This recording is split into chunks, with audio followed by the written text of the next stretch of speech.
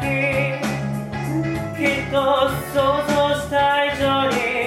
騒がしい未来が僕を待ってる。愛してるの響きだけで強くなれる気がしたよ。ささやかな喜びをつぶれ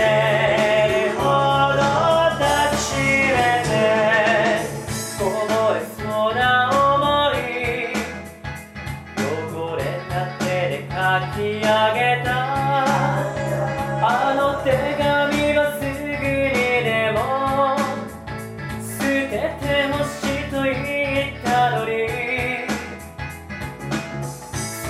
しだけ眠い冷たい水でこじ開けて、今せかされるように飛ばされるように通り過ぎてく。愛してるの響きだけで強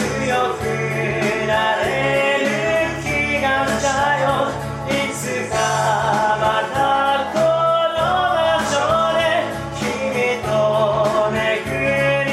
合いたい。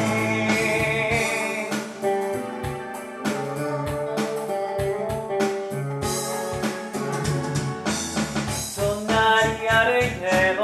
たどり着けない心の雪で濡れた頬、赤のふりして切り裂いた歌を春の風に舞う花